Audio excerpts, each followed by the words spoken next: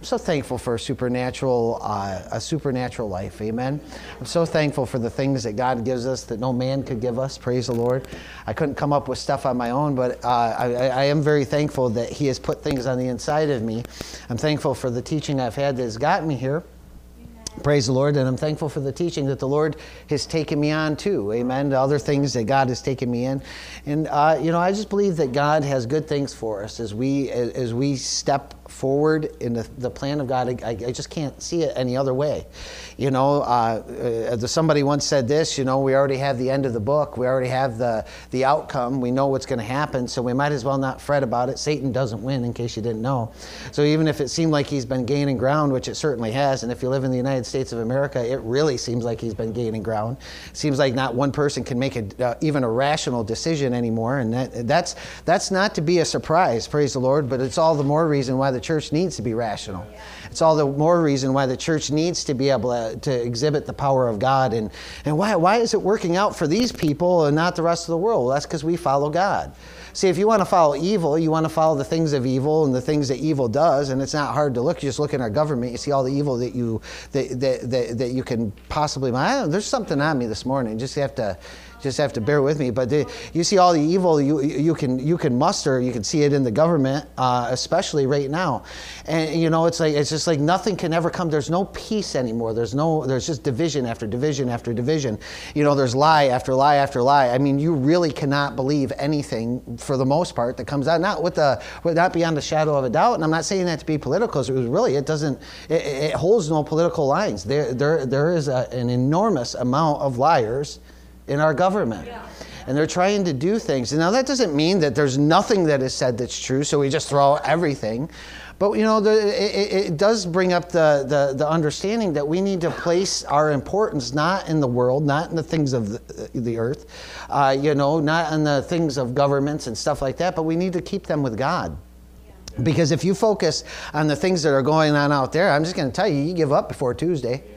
It's just the truth. You won't even make it to Tuesday. I mean, I'm telling you what, I opened the news one day, I'm like, this is so bad, I kind of wish that I wouldn't, Praise the Lord. I didn't open it today, but I'm just saying, I by and large, I don't know what's going on in a lot of times because of that, Praise God. Hallelujah. Somebody said to me when I would mention we're going to Turkey, and somebody started talking to me about how bad Turkey is. And I'm like, I don't even know about that. I don't really want to know about that. I just want to know if it's the plan of God.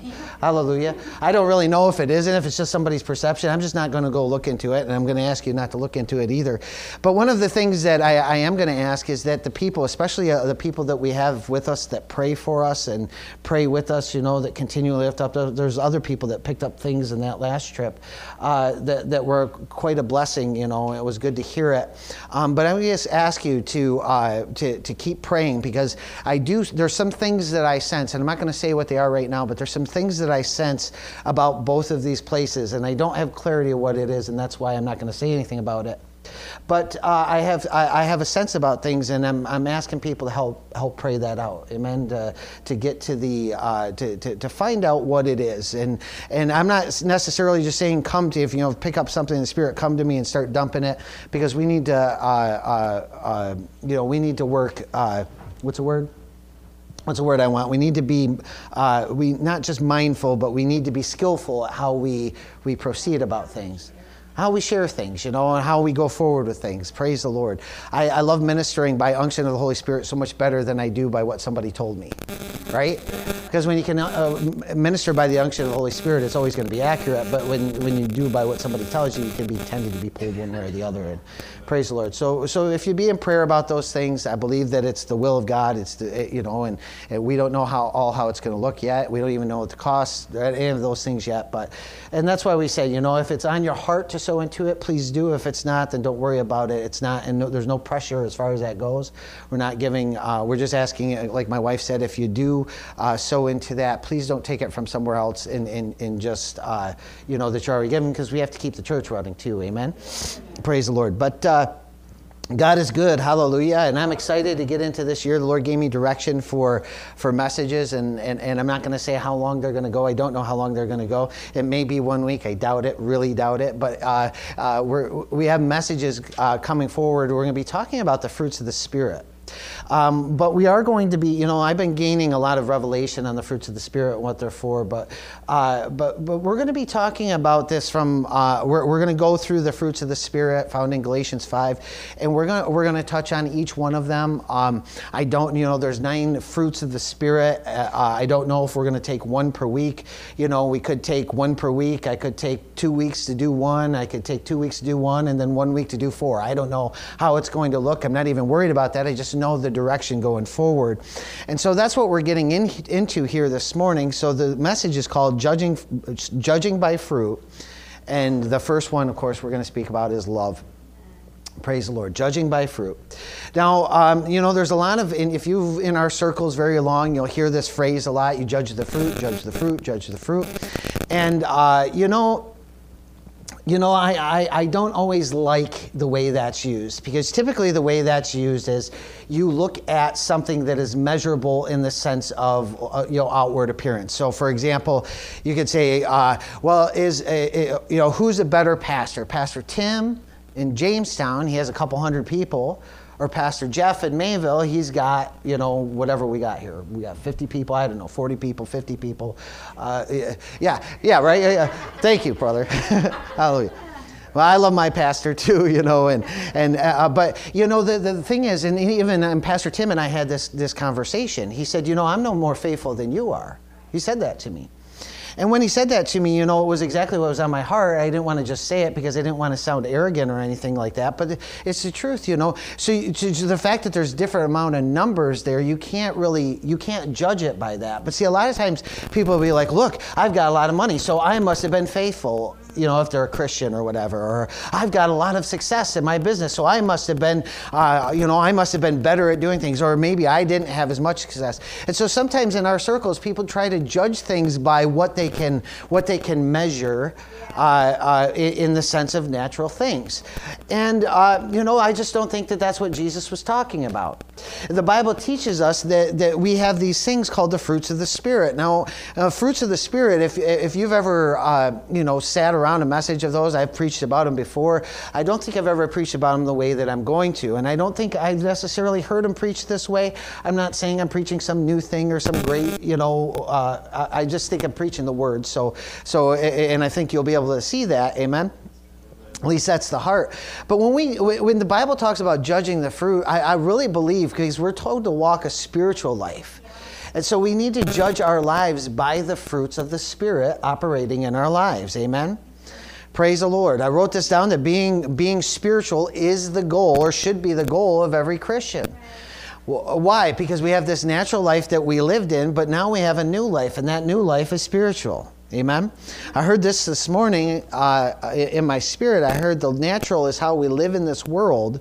The spiritual is how we're perfected in this world. So the natural is how we live in this world. We live in our flesh and we do natural things. But if we live by the Spirit, that's how we're perfected into better things. That's how we live a supernatural life. In life, there's a lot of things that are thrown at us, and a lot of times those things are in the natural. Even the spiritual things that attack us typically attack us in the natural. And so how do we overcome those? We overcome them by the fruits of the Spirit in our lives. Amen. And the fruits of the Spirit, they're both something for us to partake of, but they're also something for us to judge by. We can judge our life and how we're doing by God's fruit within us. Because if the Spirit is with us, He's in us, then we should exhibit the fruits of the Spirit. In fact, I've been doing this and putting this to practice lately, and especially the last few months, that I've been looking at my life. Do I see the fruits of the Spirit in my life? And for the most part, I do. I see these different fruits in my life. But then I was aware. I was like, for a time I was aware, I wasn't seeing much joy in just natural life. And so that was an indication to me that I had to start exploring, why am I not seeing joy? Now, when I was looking into why I wasn't experiencing joy, I wasn't looking, am I having lots of fun? I'm not looking at, was everything going my way? That's not the thing I was looking at. I was looking at, do I have a sense of joy in my life as I go through life? And when I recognized that there wasn't, I start seeking the Lord on what I need to do to put that back in order. You see, the wonderful thing about the fruits of the Spirit is these are a continual thing. So you're probably never going to say, I live in all the fruits of the Spirit all the time forever because I have the fruit of the Spirit. That's not the way it works. But the fruits of the Spirit are measurable in us, and at different times we can see whether we're in them or out of them.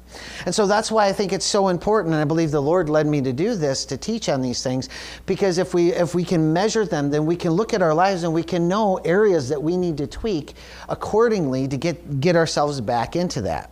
You know, it wasn't long I started seeking the Lord it wasn't long right after I recognized that joy wasn't, I was lacking in that area for a time. All of a sudden what I realized was that because I recognized it and I believe in the Word, I believe in the truth of the Word, because I recognized it and I put it before God, all of a sudden it was back.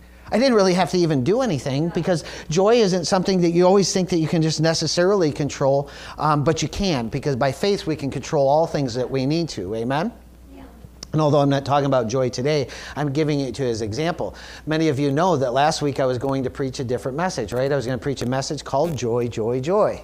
Praise the Lord. And I still may get into that message when we get to joy, but just not now. And so but I believe that the heart of it was there. And so God is leading us in these things. But the natural is how we live in this world. The spiritual is how we're perfected. A lot of people come in and they try to just change natural things, or just try to be natural, and they think that their life is going to change. But it doesn't. We have to deal with spiritual things in order for us to live a spiritual life. Amen? Praise the Lord. And we know this, that when we're living the right spiritual life, all things in the natural work themselves out. Praise God. Jesus said, "Come to me, all you who labor and are heavy laden, for I will give you rest." Right? That's over there in Matthew 11, the end of the chapter. There's a few verses there that talks about that. He says, "Take upon you my yoke, for my yoke is easy and my burden is light." And a lot of people, they're like, well, what does this mean? It means people who are laboring in life, they're trying to get through this life laboring in the flesh. Jesus said, "Come to me." Because what did Jesus? He's the doorway into the Father. He's showing us a new way. He was the entrance of the Holy Spirit. That Holy Spirit living on the inside of us would lead us in what? The fruits of the Spirit, right? And that would make sense. So the Holy Spirit is leading us into His fruits. And so that's what Jesus is saying when He's saying, "Come to me all who are heavy laden and burdened," glory to God, "and take my yoke upon you, learn from me." Jesus wasn't troubled by anything. He wasn't moved by anything except for love. He was moved by the direction of God as He was filled with the Holy Spirit. He moved in the things of the Spirit. And because of that, Jesus perfectly walked in the fruits of the Spirit all the days of His life. Amen? And so we understand that He's an example to us. And so when Jesus said to come to Him, that's what we need to do. We need to learn from Him. But coming to Him isn't just coming to Jesus and saying, "All right, Lord, I'm here. What do we do now?" That's not what it is. Coming to Jesus is literally making Jesus the Lord of your life, which literally means not just saying, he's like, "Well, I made Jesus the Lord of my life and I don't have the fruits of the Spirit." No, it's not just making Jesus, not just saying it, but really making Jesus. What does it mean to make Jesus the Lord of your life? See, I wasn't planning on going any of this, but this would be a blessing to us. What does it mean to make Jesus the Lord of your life? It's like, okay, if this is my life, glory to God, represented here, and my wife is Jesus, this is making Jesus the Lord of my life. I walk away from it. I've given it to Him, not her. Praise the Lord. I've given it away, and I'm not going back for it. My life is now in the control of someone else. To make Jesus the Lord of your life is not to just say a prayer. It's not just to do one thing, but it's to submit to the Lord in all things in your life. Say, "Lord, now my life is not my own." That means that you stop living for you. You stop moving for you. You stop doing all the things you did for you, and you start doing them for Him. The wonderful thing about making Jesus the Lord of your life is once you've done that, once you've decided to do that, He blesses that life. And see, that's why Jesus says you need to make me the Lord of your life, because your life wasn't blessed in you. It's only blessed in Him. See, a lot of Christians, I would say a good majority of Christians, are still trying to hold on to their life and say that Jesus is their Lord, but they're wondering why they're not exhibiting the fruit. They're wondering why they're not seeing the things that God talks about. Why are they not seeing? If you're not seeing peace in your life, there's a disconnect between you and God. It doesn't mean that you're not saved. It doesn't mean you won't go to heaven. God will let you screw up this entire life and still go to heaven. Do you know that? Yeah. He will. He will let you mess up every single plan, get to heaven and have absolutely no fruit, but he'll let you in. Actually, the Bible tells us that. Yeah, it tells us that if we, that our works will be tested by fire, and our works may be burned, though the person will be saved. So all the things that we can do in this life, we can do worthless things all this life, get to heaven and say, well, you don't have any fruit, but you get in. Well, that's a blessed thing, but we want fruit while we're here, right? We might as well have fruit while we're here. Why would we want to live miserable? Right. Why would not? Listen, it's like if somebody gave you money, if somebody gave you access to millions of dollars, and then you live like a pauper the rest of your life. You live poor. You never had anything. You never, you know what I mean? You didn't eat enough. And then you died of some sickness because you weren't fed, and you couldn't go to the hospital because you couldn't get taken care of, and all these things, and you died that way, and it would be foolish, right? You'd say, well, you had all that money, you had all that ability, you had all the access to everything you could ever possibly want. Yeah. And yet you live like that. That would be foolish. But that's what a Christian is. It's not living in the fruits of the Spirit. A Christian that isn't after the things that God has for them is like a Christian that puts aside everything that was bought and paid for and given freely to them. But the first step in doing that is we have to make Jesus the Lord of our life. So every time we're tempted to take it back over, every time we're tempted to get back into our plan, every time we're tempted to make our own way, every time we're tempted to do our own thing, we have to remind ourselves, what fruit do we want? And in that, you can judge the fruit, because there's a lot of people that are exhibiting that kind of fruit. But I've seen even faithful people, people that are faithful to go to church, and they're faithful to serve, and they're faithful to do things, but they really don't understand what it is to have the fruits of the Spirit in their life. You can have, Paul said this, he said, I've learned in whatever state I am to be content, both to abase and how to abound. So Paul actually experienced poverty. I know that rubs some people the wrong way sometimes. Can be in our circles. People think, well, you should be rich all the time, or you're not in faith, and that's just a load of garbage. It's not true. You won't ever find that founded in Scripture. But you will. You can know that God will always supply you and always take care of you. So if you don't have today, you don't have to worry about tomorrow. You ain't got to try to figure it out. Actually, one of the things that I found is quite refreshing sometimes is when everything got to the place where it just don't work at all in my life. And I finally just get to the place, I'm like, all right, God, I can't do anything about it, so I am giving up. Right? And so I give it up to him, and he's like, great, and I'm glad you gave up. Now I can take over and do what I wanted to do. Amen? So sometimes we just got to allow ourselves to quit. I know you probably ain't going to hear that in a lot of sermons this morning, but it would help us sometimes to just quit on you. Yeah. Amen? Don't do you, just quit on you. Give up on you, because you didn't do it good anyways. Amen? How do I know that you didn't do it good? Because I didn't do it good, and I've watched you too. I know what not good is, and I look at you and I say, you're doing the same darn thing that I did, and it's not good, so let's just quit together. In fact, maybe today's message should be, I quit. Hallelujah. That's what... We're going to do that. We're going to say today's message is I quit. Glory to God. But I quit on me. I ain't going to quit on God. Hallelujah. There's no point in doing that. But God will take us higher. He's going to take us into things. So let's start over here in Colossians. We're going to go into Colossians 1. Praise the Lord. Well, that's a 20-minute introduction. Hallelujah. That's why I love when you just say, I ain't going to give any...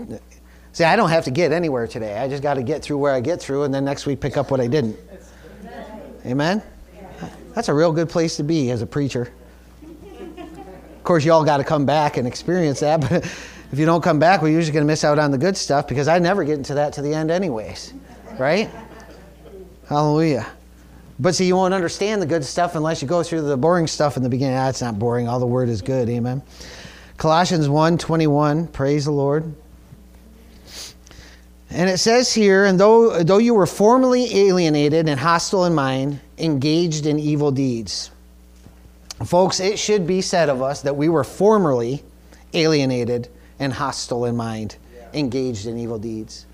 There is no place for a Christian to be alienated from God, to be hostile in mind, and to be engaged in evil deeds. Folks, it would behoove you well to take some time and meditate on this verse. What is evil deeds? What are evil deeds? It just so happens that Galatians 5, just before it talks about the fruits of the Spirit, we'll get there at some point, I believe, but Galatians 5, just before it talks about the fruits of the Spirit, it talks about talks about the works of the flesh. And the works of the flesh could be also translated evil deeds. the things that the flesh wants to do that are against God. And if you go in there and you just start reading on them and studying them out, you'd be blessed. Well, you might not be blessed because you might look at your life and go, oh shoot, I got a lot of those going on. Praise the Lord. I hope nobody in here has a lot going on, but you can understand why things are so rough. You understand why things in the world are so rough. Amen. But we don't want to be hostile in mind. We don't want to be alienated from God is really what it talks about. We were formerly that, but we've been made to be connected to Him. And look at what it says here in verse 22. Yet He has now reconciled you in His fleshly body through death, in order to present you before Him holy and blameless and beyond reproach. Glory to God. Now, I wasn't going to do this. I think this morning I kind of thought I might do it, so I'm changing this. But we're going to add in verse 23. So if you can pull up verse 23 for us, that would be good too. Look at this, because we like to know that we're beyond reproach, that we can be presented before Him holy and blameless and beyond reproach. But verse 23 actually takes us further. I don't know if it's coming up. Is it coming up sometime? I'm putting a lot of pressure on them. Just you got to do it so fast. No, I'm just kidding. They'll get there. Praise the Lord. But I can read it. That's there. See, that's how everybody's looking back there. Come on, guys, and they're feeling the press. Glory to God. You know, they do a wonderful job back there. Glory to God, and that's good. I just trying to fill the blank, so I'm not just standing here looking at you. So I pick on them. Amen. Sorry, guys, but I do love you.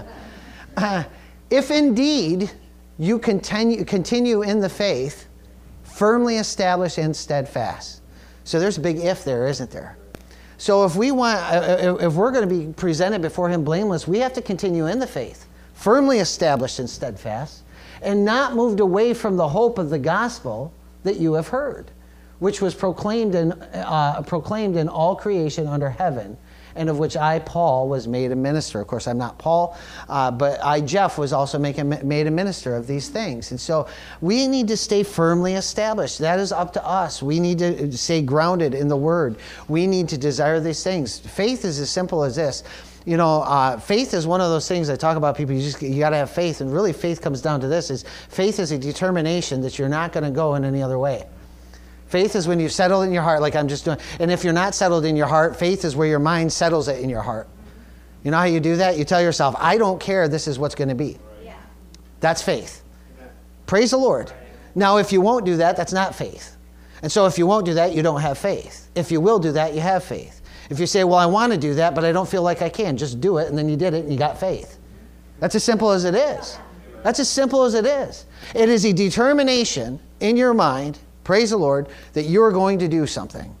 If you are determined to do something, you will do it. You will absolutely do it. If you are determined to break through, to do the hard things, to get to where you got, you will absolutely get there. You will absolutely get there. There is nothing that can stop a human who is fully determined. How do we know this? The Bible tells us so. Yep. When you look back there in the Tower of Babel, what did God say? He said these people are all of one mind and one language. And now I perceive that nothing that they endeavor to do, I'm kind of giving you a chopped up my paraphrase, but nothing that they endeavor to do will be withheld from them. Yeah. That's what God said about, why? Because they're of one mind. Why do you think there's so much chaos in our nation right now? Because our nation was created to put forth the gospel into the world, to provide for the gospel in the world. There's so much division in our nation because what happens is when you get people divided, and this is what the devil knows, that when you get people divided, they can't produce much. They're not going to be effective. You know, one of the wonderful things about our nation, one of the things that people try to trash nowadays, and they just certain people because they make money at it, but one of the things that's trashed a lot in our nation nowadays is some of the foundational things of our nation. Now, there were some bad things that happened. There's bad things in every nation. You know, you take something like slavery. If you think this is the only nation that ever had slavery, you're dreadfully wrong.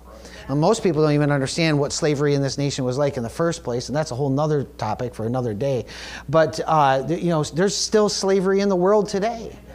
There's still that still exists in the world today, and yet people aren't up in arms about that. They're just trying to go back and look at what happened here so many years ago. And I'm not saying that we give that all a pass and just say it was good or forget about it or any of that. I'm not saying that, because there was some major damage done by that awful thing. Praise the Lord, which the Bible does not support, even though certain politicians have said that, lying to people and just not knowing the word. Well, praise God. But one of the things that made this nation so great in the early years was that people overcame adversity, they overcame differences, and they came together in a place to produce something, to make a better life, or whatever it was. And they did it collectively. They worked together to do it. Even if they didn't always like each other, they worked together to do it. And that's what this nation is. We've always called it a melting pot. It's a melting pot of a lot of different cultures, a lot of different ideas.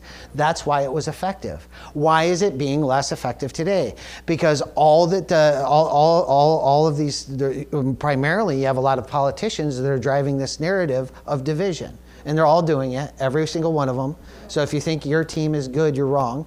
But they're all divided. They're just causing division. They'll say they're for unity, but then they do things that cause division. Praise the Lord. Glory to God. That's it. I mean, you saw this during the COVID thing with the I don't know why I'm on this, but it's going to help somebody, I believe. The COVID thing with the vaccination. Remember when President Trump was in office? You had all one side. They finally get this vaccination out, and then all the other side was saying, all the Democrats were saying, oh, that vaccination, I wouldn't take it. That's exactly what they said. Oh, well, we wouldn't take that. We don't trust him. As soon as they got into office, what did they do? Everybody needs to take this vaccination. No, I'm not. And then it flipped the other. And I'm not saying that you should take it or not take it. I'm not even saying any of that. I'm just saying, listen, they obviously were both lying, because it was the same stinking thing that they had developed all along. And so regardless of whether you agree with it or not, that's what I'm saying is look beyond all the stuff that people say and look at what the actual truth is. You can't believe anybody because they all lie to you. Praise the Lord. But Pastor Jeff won't lie to you. At least I try not to anyways. Glory to God. But you know what I'm saying? So you just see that kind of thing. What is that? It's divisiveness. One side said it because they didn't want the other side to win. And the other side said, listen, COVID isn't one person's fault. It isn't one, it's not one party's fault. We'll say that, the fact that people died, that wasn't one party's fault either. I mean, you just do those things. And so we say all this because, the reason I say these things is because people today are so divided over political ideas, and they've completely forgotten what God is doing in the midst. We haven't even gotten into talking about love yet. Amen? We're just talking about, but this is a foundation. This is the beginning of this series anyway, so I guess I could take a little bit. Yes, love does tell the truth, and we'll get into that. That's the absolute truth. Love tells the truth, and if it doesn't, it's not love. Amen. Right. Praise the Lord. That's why sometimes it's not easy to be a preacher. Because if you're a preacher whose heart's after God and to do what God wants you to do, you're going to stand in front of people, and you are going to tell them things knowing full well they don't like it. You will tell people things when they glare at you, when they hate you, when they be mad at, but you tell them for their own help, because here's the truth. We love people. We want people helped. Amen? Praise the Lord. And that's why I tell you the same things, even about the stuff in the nation that's going on. We can point to so many things. And there's been a lot of Christian goofiness in that whole arena too. People that declaring all kinds of different things and people believing all kinds of different. Let's just stay and this is, people, you're like, well, Pastor Jeff, I'm not really sure how this all has to do with the fruits of the Spirit. Well, how are you going to experience peace, love, and joy if you're divided, fighting, and in chaos all the time? You're not going to. You can't have peace if you're all stirred up in your mind and all stirred up in your life, and you think, oh, everything's going to pot and everything's terrible. It looks like it's going to pot, but that's okay. It can go to pot in the world. They just need Jesus. I'm under the impression it might get a lot worse before it gets better. I'm just telling you the truth. I've been saying that for a while, and I believe it with all my heart. You can say, well, Pastor Jeff said it when you see it. But that's not so with a Christian. A Christian doesn't have to live under the bondage of the world. We don't have to live under the bondage and dictates of a political party or a dictator or anything, whatever we're doing. Glory to God. All we need to do is live under the conviction of the Holy Spirit, praise the Lord, and look for His fruits in our lives and do the things that God has called us to, and we'll walk in the blessed plan of God. Amen? Praise God. Hallelujah. So we see this. We were once alienated, but we weren't alienated, or we're now not supposed to be alienated. Hostile in mind. Hostility of mind is something that is really stirred, especially in today's society. You see a lot of people that are hostile in mind. When two people can't sit and talk, even though they have different opposing views, but they can't talk rationally about that, it's called a hostile mind. Yeah. When a husband and wife can't communicate because they're hostile towards one another. You know how me and my wife get over adversity within our marriage? Because we've had it too. How we get over adversity in our marriage is we find the common ground. That's where we go to first. If we're not on common ground, we get on common ground because we look for it. Now, we both have to be willing to do this. Yeah. But that's how you have a good marriage. If we have, marriages in here that are on rocky soil, that's how you have to do it. You have to, or if you have even if you're just one of you is here, you have to seek the Lord on what your part in that is and how far you go with that. You can't make somebody else do it, obviously. But the reason that I bring that up is because if two people are going to be hostile in mind towards one another, both of them, then there will never be a resolve in it. It will never get resolved. The problem will never get fixed. And so if you have aught against anybody, if you have a brother or sister in the faith, if you got an issue that you need to get over or issue between you, you have to first find common ground. In fact, my wife and I have had to do this in the church many times over the years, not as pastors, but as Christians. We're in the church and we have a brother or sister in Christ. Actually, you all know the Hermans. The Hermans were here not too long ago. Reverend Chris preached. We grew up in the faith with them in the church originally, and we were very close. And then some things happened that caused a great division. And for many, many years, we couldn't even barely be in the same room together. Last Sunday we had them over to our house, and he stayed till 3 a.m. She had to end up going to get home. The son had to work in the morning and stuff. But we today love each other with all our hearts and are for each other, embrace each other. And why is that? Because we wouldn't let it be. We wouldn't let it be something that was going to be continually divided. We got to a place where we were on the same page. And when I mean we were at odds against one another, we got to the point where we almost you could almost say that we were hating on each other.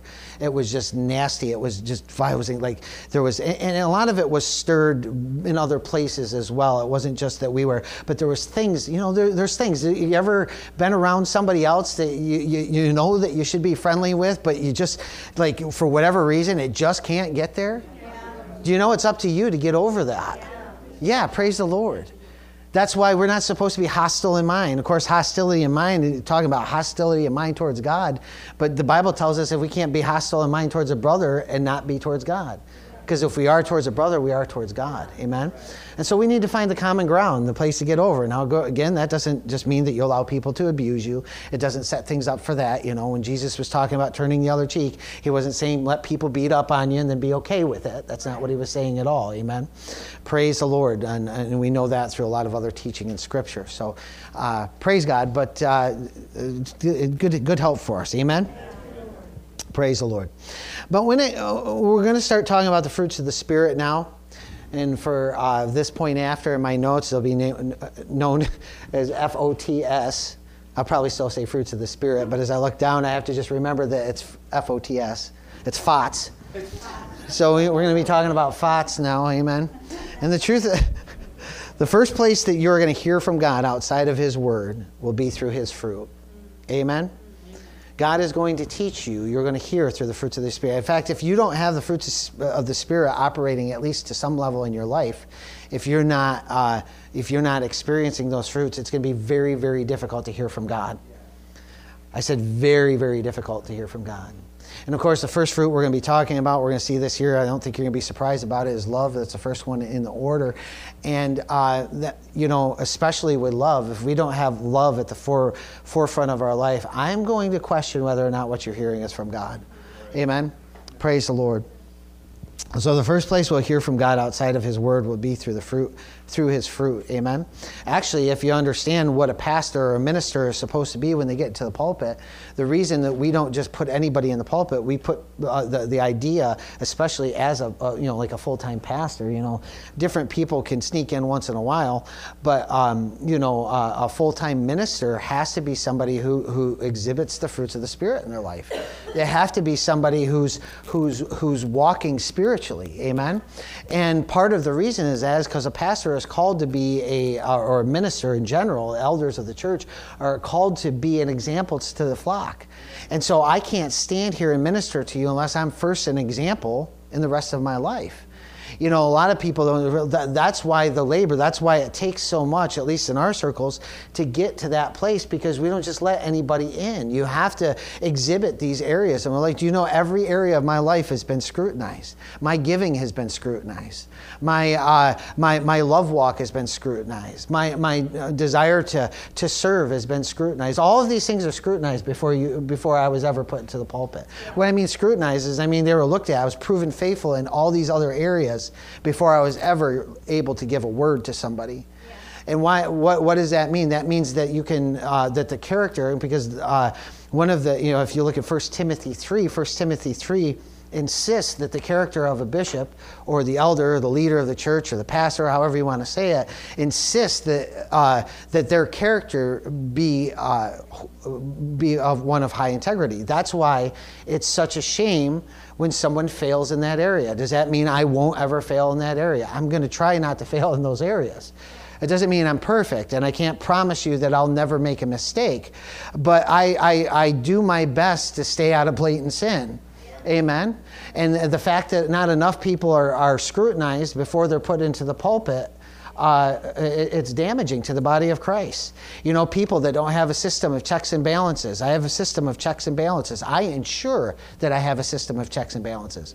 Even in times where it seems like I'm not, that people aren't checking on me enough, I make sure that there's checks and balances. I go to my board about things. I talk to other people that I trust, other people that can speak into my life. I actually even have people in this church that I have been tasked with specifically with being able, if they see something that they don't think is right, to scrutinize it. Now, anybody could do that if you don't think that something's right in my life. I think that's important to be able to do. But certain people that specifically that I've put that weight on and said, listen, you have to know that it's important to do that. If you see something that's wrong, and it's not, if you love your pastor, it's not just to protect the sheep, it's also to protect me. Because if I start getting into error in some way, that's a dangerous place to be. Not just for you, it's a dangerous place for me. And I don't want me to die either. I don't want me to be judged either. And so I try to do things the best I can on the up and up. Amen? Praise the Lord. Glory to God, the best I know how anyways. I don't know where all this is coming from, but I do believe that it's good. All of it does pertain to the fruits of the Spirit. Huh? Yeah, absolutely. It all does apply to love. Yeah, because that's what true love does. Amen? Praise the Lord. So is what I'm doing right? That's a question that we should ask ourselves as Christians. I ask this question of myself all the time. If not daily, almost daily, sometimes multiple times daily. I don't just ask it of myself, I ask the Lord. Praise the Lord. And I even ask others as well. I ask my wife. Sometimes I ask others, what did you think about this? What do you think about that? I scrutinize myself constantly. Is what I'm doing right? And there's two ways that pertain to this message that I can say that we can judge these things by. Of course, we can ask other people, but did you know that other people aren't always going to see the perfect things either? So not everybody else is always going to see the truth. And you can get to a place in life sometimes where you don't have anything else to judge except between you and God. And what do? We go to the fruits of the Spirit. Amen. And I think that if we judge this constantly in our lives, if we judge the fruits of the Spirit continually in our lives, then we will be able to keep ourselves more in line with where we should be. Is it from the fruit of the Spirit? Glory to God. That's one way that we judge it. And another thing is it producing the fruit of the Spirit? So is it from the fruit of the Spirit? is, I'm going to act this way to somebody. This person really ticked me off, right?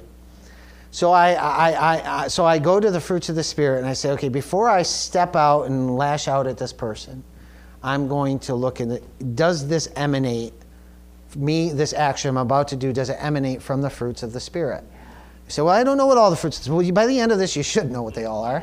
Praise the Lord. But does what I'm doing emanate from the fruits of the Spirit? Is the birthplace of it the fruits of the Spirit? In other words, can I do this in peace? Can I do this in joy? Would this be love? If I act this way, am I acting out of love? See, that would stop 99% of the wrong things we do. You don't even have to get on to the rest of the fruits of the Spirit. If you will simply endeavor to act out of love and always out of love, of course, what the Bible definition is love, and we will get into that. I doubt highly this week, but probably next week. Definitely next week. If you would judge what you're about to do by the basis of love alone, 99% of your wrong actions, and I say 99% not because it's an actual number, I say 99% because I'm saying almost all of our problems can be fixed by walking by the love walk, or the walking in love. Amen? According to the biblical definition. Now, walking in love does not necessarily mean that you're always going to be pleasant. It doesn't mean that you're also always going to agree. It doesn't mean that you're always going to give a pat on the back.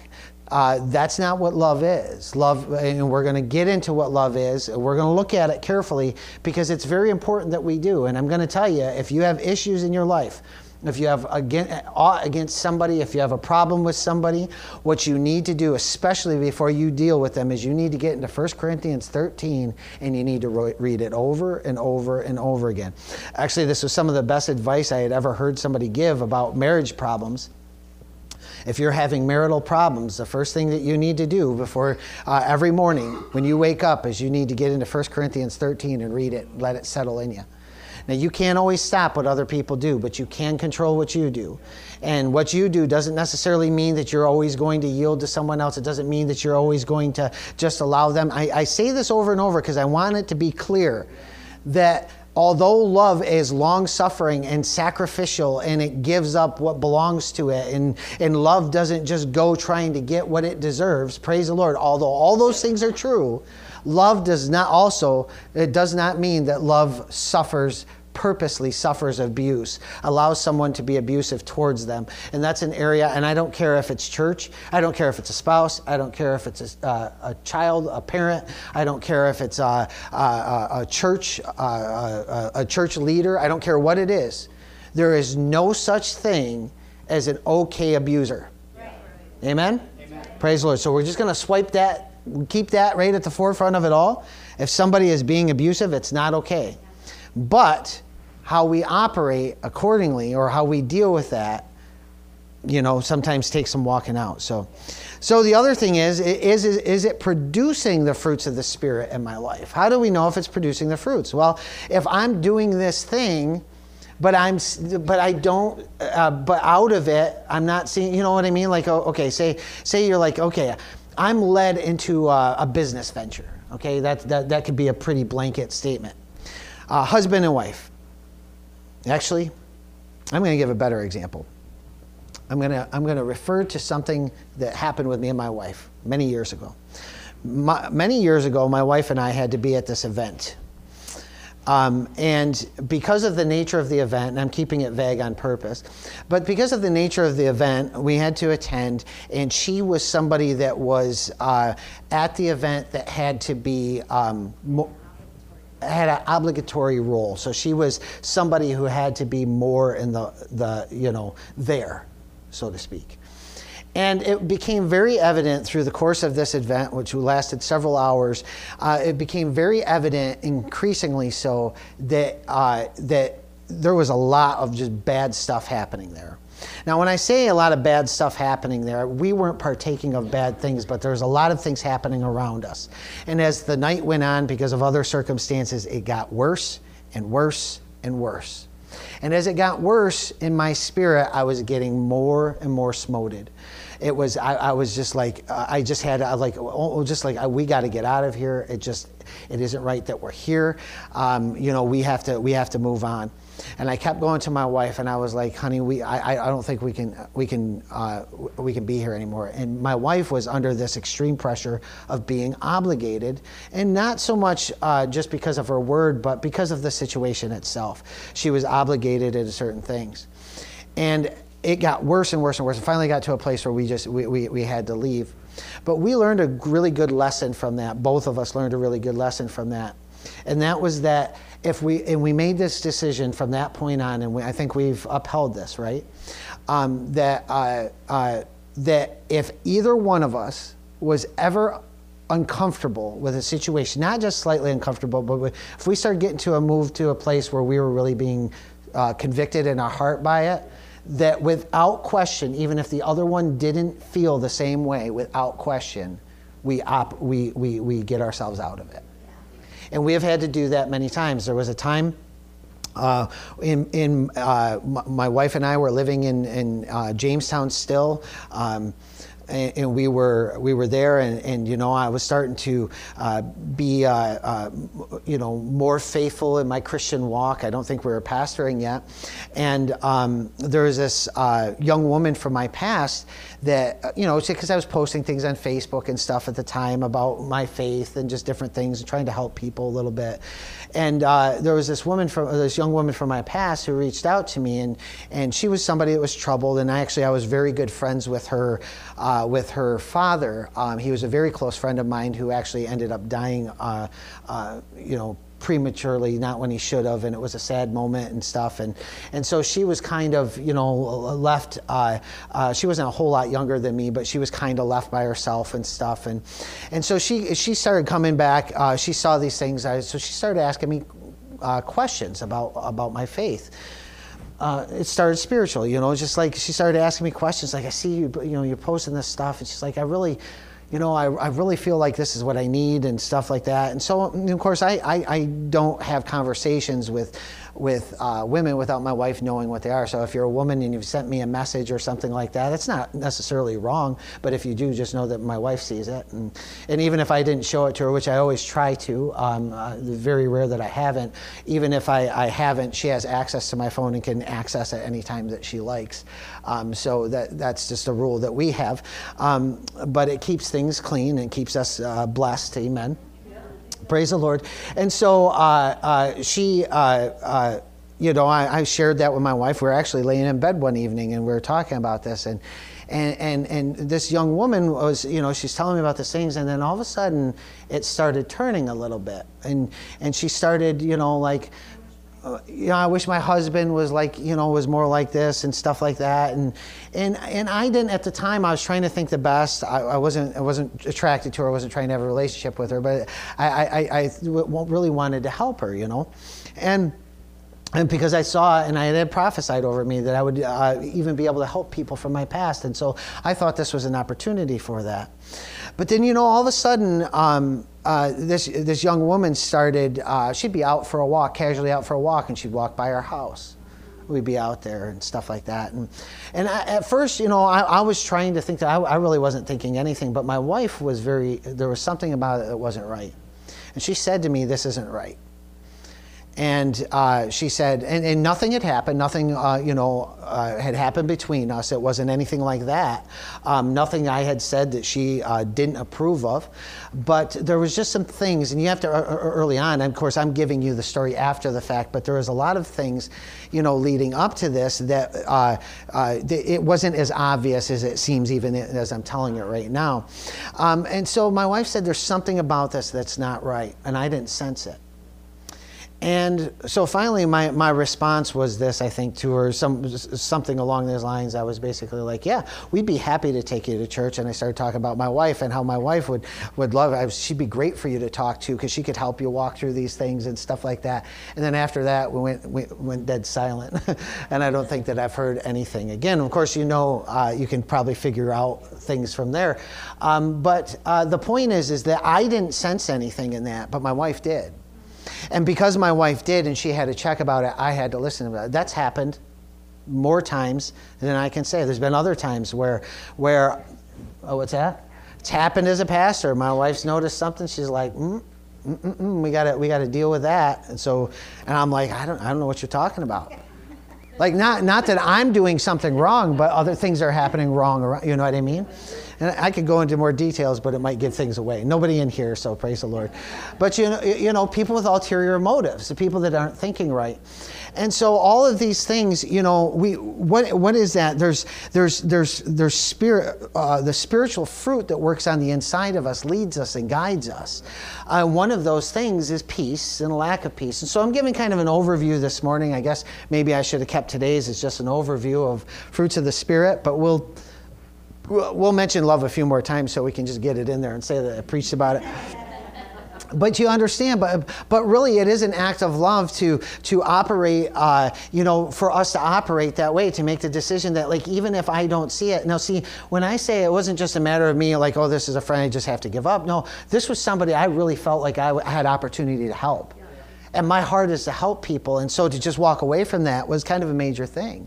But my wife saw something more, and it wasn't my wife being a jealous wife. My wife isn't a jealous wife. It wasn't just like, oh, she just didn't like that some female was talking to me, because, you know, I've talked to females in this church, and my wife could give a rip if I'm talking to them, and I've seen her talking to guys, and I could give a rip. Of course, we, you know, always want to keep things right and stuff. But you understand that these are very important things for us to walk in. But the fruits of the Spirit will guide us and lead us, and if it's producing the fruits of the Spirit in our life, glory to God, then we can have a good idea. We know it's not sinful. It's producing the fruits of the Spirit. We have a good idea that we're on the right track. So in the 7.5 minutes we have left, why don't we start looking at what the Bible says about the fruits of the Spirit? So turn with me to Galatians 5. Praise God. Galatians 5, and we're going to go to verse 22 and read through verse 24. Now, you know, we present the word to you, of course, and then when I'm presenting the word, we also present, you know, sometimes it's stories out of our life, sometimes it's, you know, other things, and that's all very scriptural. Actually, you know, that's what the Bible is. It's one person talking about one thing that happened spiritually and giving an example of it. And the Bible tells us that we're to be examples. Over there in 1 Peter 5 tells us that we are to be examples to the flock. And so we need to give examples of these things. But our goal is that when you leave here from hearing any message, that you would leave here with an understanding of how it can apply to everyday life, knowing that it doesn't only apply in one area, but it can apply in multiple areas, but you can start seeing a vein. Amen? So Galatians 5:22, it says, but the fruit of the Spirit is. I love that it says that the fruit of the Spirit is. I actually have that part circled in my Bible. The fruit of the Spirit is. So when it is, this is what it is. So when you know what it is, you can also know what it's not. So if it is these things, then you can know it's not the opposite of these things, right? So the first one, of course, there is love. The fruit of the Spirit is love. Yeah. I mean, not that the rest aren't important, but you could stop it right there, and you could spend some time just meditating on that. Yeah. The fruit of the Spirit is, in fact, I would highly suggest this for you as we go through this series of this topic and we hear about these things. I would highly suggest if you want to fill yourself to a place of understanding and have God really working in you, take the message that's preached and do just that. Yeah. Take this week, the fruit of the Spirit is love, and start meditating on that. Start saying it. Start speaking it out of your mouth. Start talking about it. Start looking at it. Start reading the Bible. I mean, I've already given you some examples of where we're going to go, but there's no reason you can't go there at a time. Go to 1 Corinthians 13. Find out all about love. Get it in you. Read it. Like if you say, well, I only have a few minutes every morning. Well, you certainly have a few minutes where you can open the Bible to Galatians 5:22 and you can say to yourself, the fruit of the Spirit is love. Yeah. That's going to help your day. It's going to help your week. It's going to help your life. You say, well, I need a lot of other things too. It will help your day. It will help your week. It will help your life. If you can just get there, if we never got any further than here, if we only could ever stay here on love, My brothers and sisters, I can put before you that I believe if we could truly act in love, we would always see the rest of the fruits of the Spirit in our lives. It would be easy. But the fruit of the Spirit is. We know what it's not. We know what it is. It's love. And it's not just love the way the world doesn't know what love is. Most of what the world says is love is actually called lust. That's what it is. True love, the Bible tells us, we're going to get there, never fails. Love never fails. That's what the Bible says. If love never fails, then how can somebody fall out of love with somebody? It can't happen. That's a falsity. They left love. They let love go. They stopped acting in love, but they didn't fall out of love. You say, well, I don't feel the same way about the person I did before. Yes. You don't have the same passion you did before. You don't have the same lust that you had before. You've given up. If there's anything I've learned about marriage, it's that you have to stir up love. I love my wife with all my heart. She loves me with all her heart. But if you think that even in that situation, we ain't got to stir it up all the time, glory to God. Yeah, absolutely. I stirred it up this morning. Not in a bad way. No, I didn't. No. Listen, I came to church pure, just so you understand. But I looked over at my wife and I was blessed. Praise the Lord. Praise God. Hallelujah. What is it? She had a hand in. I was flirting with her. Yeah. Well, praise God. Sometimes people got to know how to live a little, Praise God. Hallelujah. But we purpose to live this life with God at the forefront of it. And if you do that, your relationships become better. Now, listen, if you've had a failed relationship or you have a relationship that's hard, this is not to make you feel bad. Because I've had failed relationships before. She had failed relationships before, and thank God we did.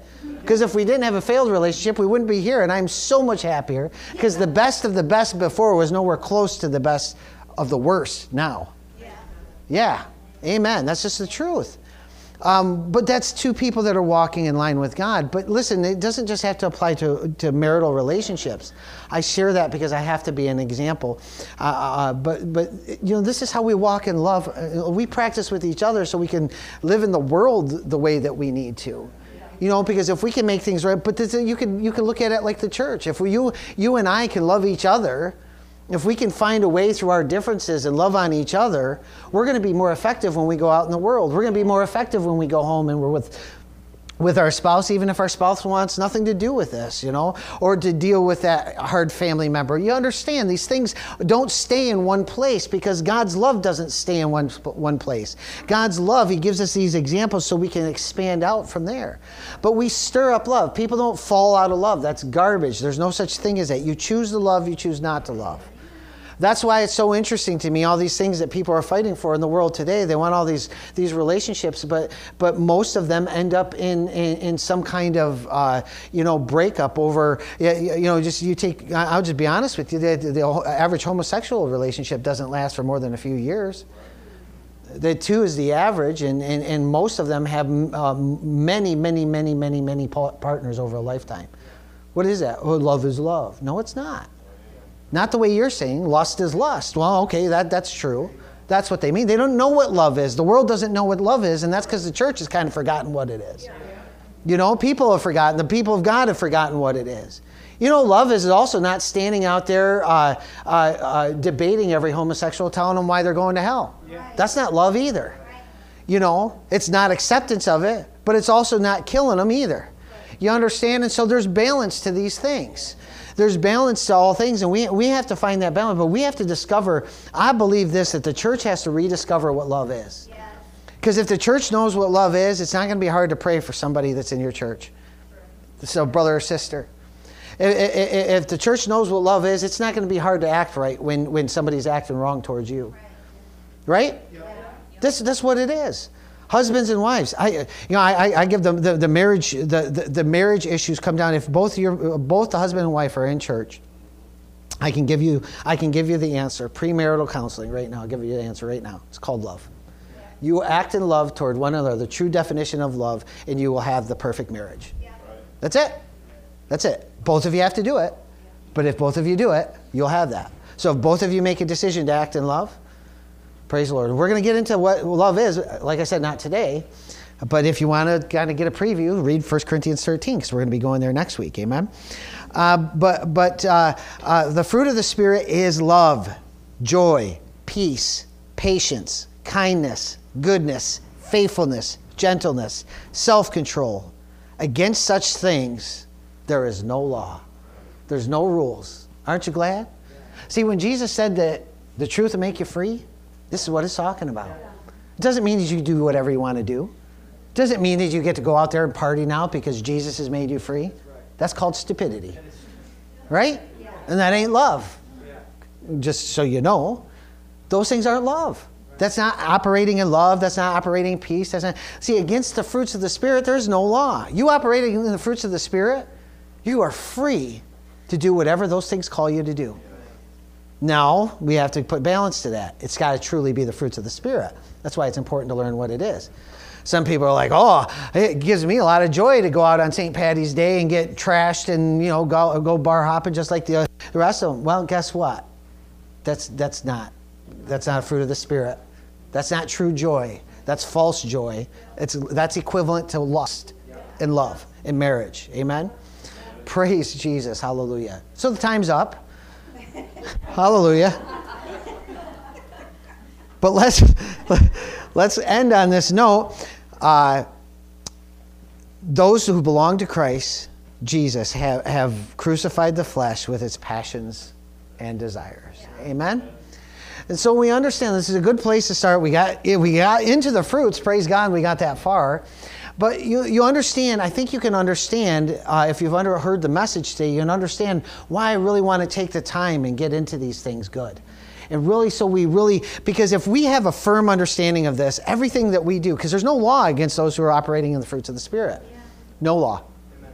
No law. Everybody say no law. No law. There's no rules.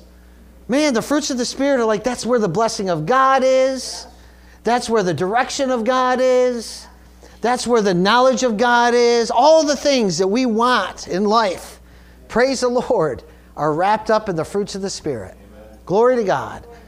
And aren't you glad? Aren't you glad that God provided us a way? And I'm so glad that we are starting 2023 in probably one of the best kinds of ways that we can start with this idea of experiencing the fruits of the Spirit in our life. Because if we go at this year like this, we'll have a different year no matter what's happening around us. You know, when I say a year of reviving, it doesn't necessarily mean that it's going to be revival and that everything's going to be exciting. I'm not saying it's not. I don't know what that's going to look like. But I do know this, that we can be revived in the midst of whatever is going on, and that's what I want, and that's what you want. Amen? We can't change what they do, but we certainly can be happy while they do it. Because we can be happy in the Lord. Amen?